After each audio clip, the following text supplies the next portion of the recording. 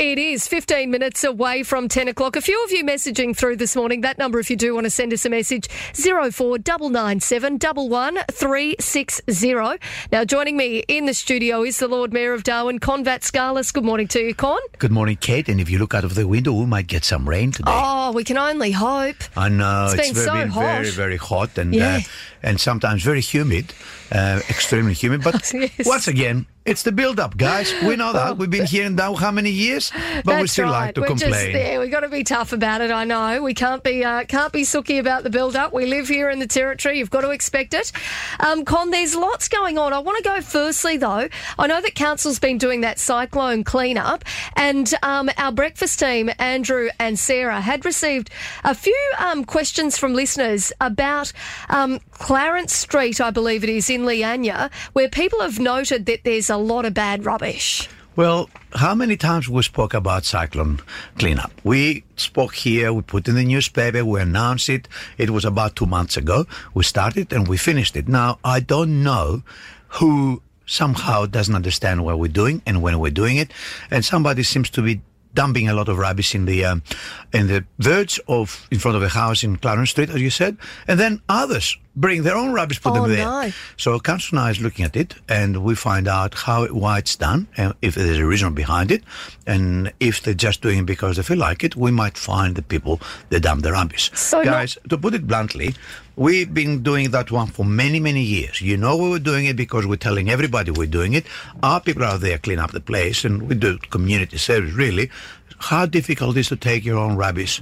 Well, first of all, put them out in the right time. And second, if you missed somehow that one, take them to the rubbish tip. You've got you've got a pass. You can take them there for free. So, Con, not ruling out finding people who are leaving rubbish there on the verge. If we find out it's done intentionally, I think the council has no alternative but to actually find people. You can't just let it go like that. Have you had any other locations around Darwin where it's been a similar situation?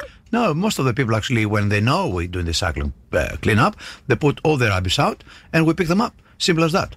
I can't understand why somebody decided now. He thinks, I'll put them out, council will pick it up, free service.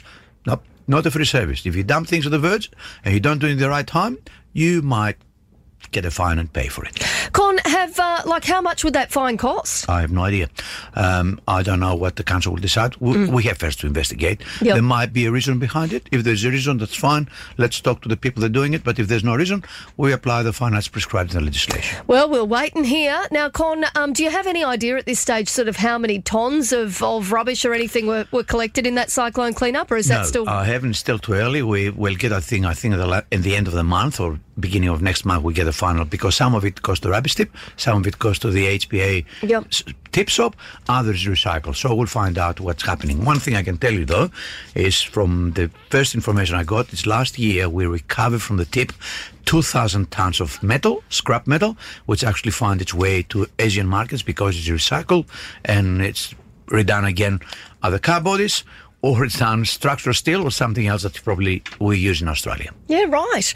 Now, Con, I know that there's quite a bit happening at the moment from Council's perspective, and something that you're about to get underway is a survey with itinerants. Is that a council worker's going to be going out and talking to people who are on the streets and... We're already doing that one because we've got the outreach program, and we've got two people that actually they're out there very early in the morning. I think they're starting about 5:30 in the morning talking to homeless people in the parks. But lately we noticed a significant increase of indigenous people. Well, I don't know where they're coming here. There might be some reason. We also noticed a significant number of itinerants, and please make the difference. Itinerant doesn't mean indigenous people. I have seen itinerants coming down from south because Darwin's a nice place to be and it's not as cold as Melbourne or Sydney. So we want to find out who are these people, why they're coming here. Can we refer them to appropriate services? Can we actually send them back where they came from if they need assistance? We'll be working very closely with the Larrakia Nation. We're working very closely with the police to find out what can we do about it. We also had yesterday I attended a meeting with the Sailing Club and the Trailer Boat Club. They both raised some issues with the Bandilla Beach area. They had a significant increase of itinerants, and some of them they're quite aggressive. So we will talk to the police about it, see what we can do there. A possibility of a patrol together with Larrakia Nation to actually start pushing people out. So, Con, it's not dangerous, is it? I mean, I know that a lot of people go exercising around there. It's not dangerous, but again, when people start fighting among themselves, and they express concern about secondary supply of alcohol, and I think that's the police can address. And I will be talking to the commander to find out ways to actually provide them information, because our rangers are out there all the time and they know a lot of times what's happening. So having communication channels open with police and the Larrakia Nation. We're trying to do our best. It's not the role of the government to do the police job. The police does their job. We do our job. But if we work together, we have better results. And Con, so obviously the survey's underway. So essentially the outreach, your outreach members are out there sort of talking to different people, trying to ascertain why they're in Darwin, why they're staying in some of those areas, and if they are getting their hands on alcohol, how they're getting it and things like that. They talk to us, and that's a good thing because they know our people. So they talk to us more than they talk to police. I suppose when the uniform appears in front of you, you get very reluctant to talk. But they talk freely to our people. They know them. Actually, both our members of the outreach are Indigenous people. Yep. Very, very good. I've seen them very early in the morning when I go out for a walk or drive early to work. And I'm so pleased about it because they've got a very good rapport with a lot of homeless people in town. Well, let's see what comes out of that. I'll be very interested to hear the results of that survey. Katie, because if we're going to resolve the problem, let's find the causes of the problem and how we can reverse it. Con, another thing that is happening at the moment, and it's something that we sort of hear about quite often, but it is the fact that there's cars speeding around in school zones. What's the go? Are you guys noticing with your different signage and that you've got up that there is more people speeding around the place? We find out if you put a sign, people tend to slow down because the sign flashes. The other day I drove past Tripston High School, and immediately when I turned the corner, the sign was there telling me I was doing 39 kilometers per hour or 40 kilometers per hour. Other cars in front of me, it starts flashing, you go too fast, immediately they slow down. I mean, it's better to prevent it than actually try to do something afterwards, and we are going now to put quite a number of this kind of signs around the schools just to remind people that this is a school zone. There are kids. Slow down, and if by accident you're doing 1 or 2 kilometers over the limit, still it's very good to go 40 kilometers per hour. It's easier to stop and easier to avoid a difficult situation. Con, I have got a listener question here. Katie, can you please ask the Lord Mayor if Allawa Dog Park's going to get any seats and some cover? They've got seats already, but we planted a lot of trees. It's a matter of time now to grow. If you notice, this is Darwin. With one wet, trees tend to double in size, as we've seen in Kavanagh Street. So it's a matter of time before because we've got some shade. We prefer to have natural shade. I mean, this is a tropical situation. I don't want to put plastic and everything else. Plus, if there's a cyclone, most of the if it's artificial cover will disappear. Trees can survive cyclones. Trees can do very well, and just give them a bit of water and it will be amazed how quickly they grow. And Con, I know there's plenty of other things happening around the place, but I understand that you're speaking of trees. There's going to be another plant giveaway? Yes, it is. We had such a success with the previous one. It was so successful, we ran out of trees, believe it or not. So we had to cancel the Tiwi giveaway because there were not enough trees.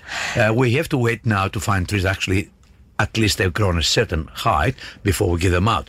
The next one, though, it will be at the Dana Beach Oval in the car park there on Saturday the 6th of November from 8 a.m. to 12 p.m. Be early to get your trees. But the one that cancelled the Tiwi one, I'm trying to bring at the end of the program, so people that missed out in Tiwi will be able to get some trees there. How come the council's decided to do these plant giveaways, and is it costing much money? It will cost more if actually we plant ourselves. But if we give the trees out, not only we get the trees on the ground, but also people tend to care for them, plant them in the verges, plant them in the garden, and we create that urban forest we want. Doesn't really matter who plants the trees as long as we get trees on the ground. And these are 4,000 trees. That's 4,000 trees, a significant number of trees that will appear in Darwin. It's so popular that I had people from Wagite across the harbour and Litchfield coming and Palmerston asking for trees, and they were very disappointed when I asked them to show their ID because they have to prove they live in Darwin. Is the aim, though, for them to actually sort of plant them on the verge and places like that rather than just sort of in their backyard, or it doesn't really matter? They can plant them anywhere they like, as long as they plant them, because you have to remember, if you plant trees, it creates a cool effect. It cools the place down. We love trees in the verges. I've seen verges that look absolutely fantastic, and I've seen verges that look like the Sahara Desert, but we're trying to encourage people to look after your environment, look after your house. Plant the trees down, plant them in such a way that will create an effect to cool your house.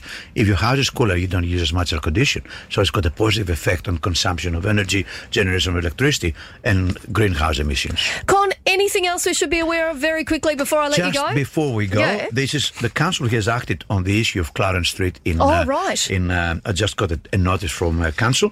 It is now a compliance matter.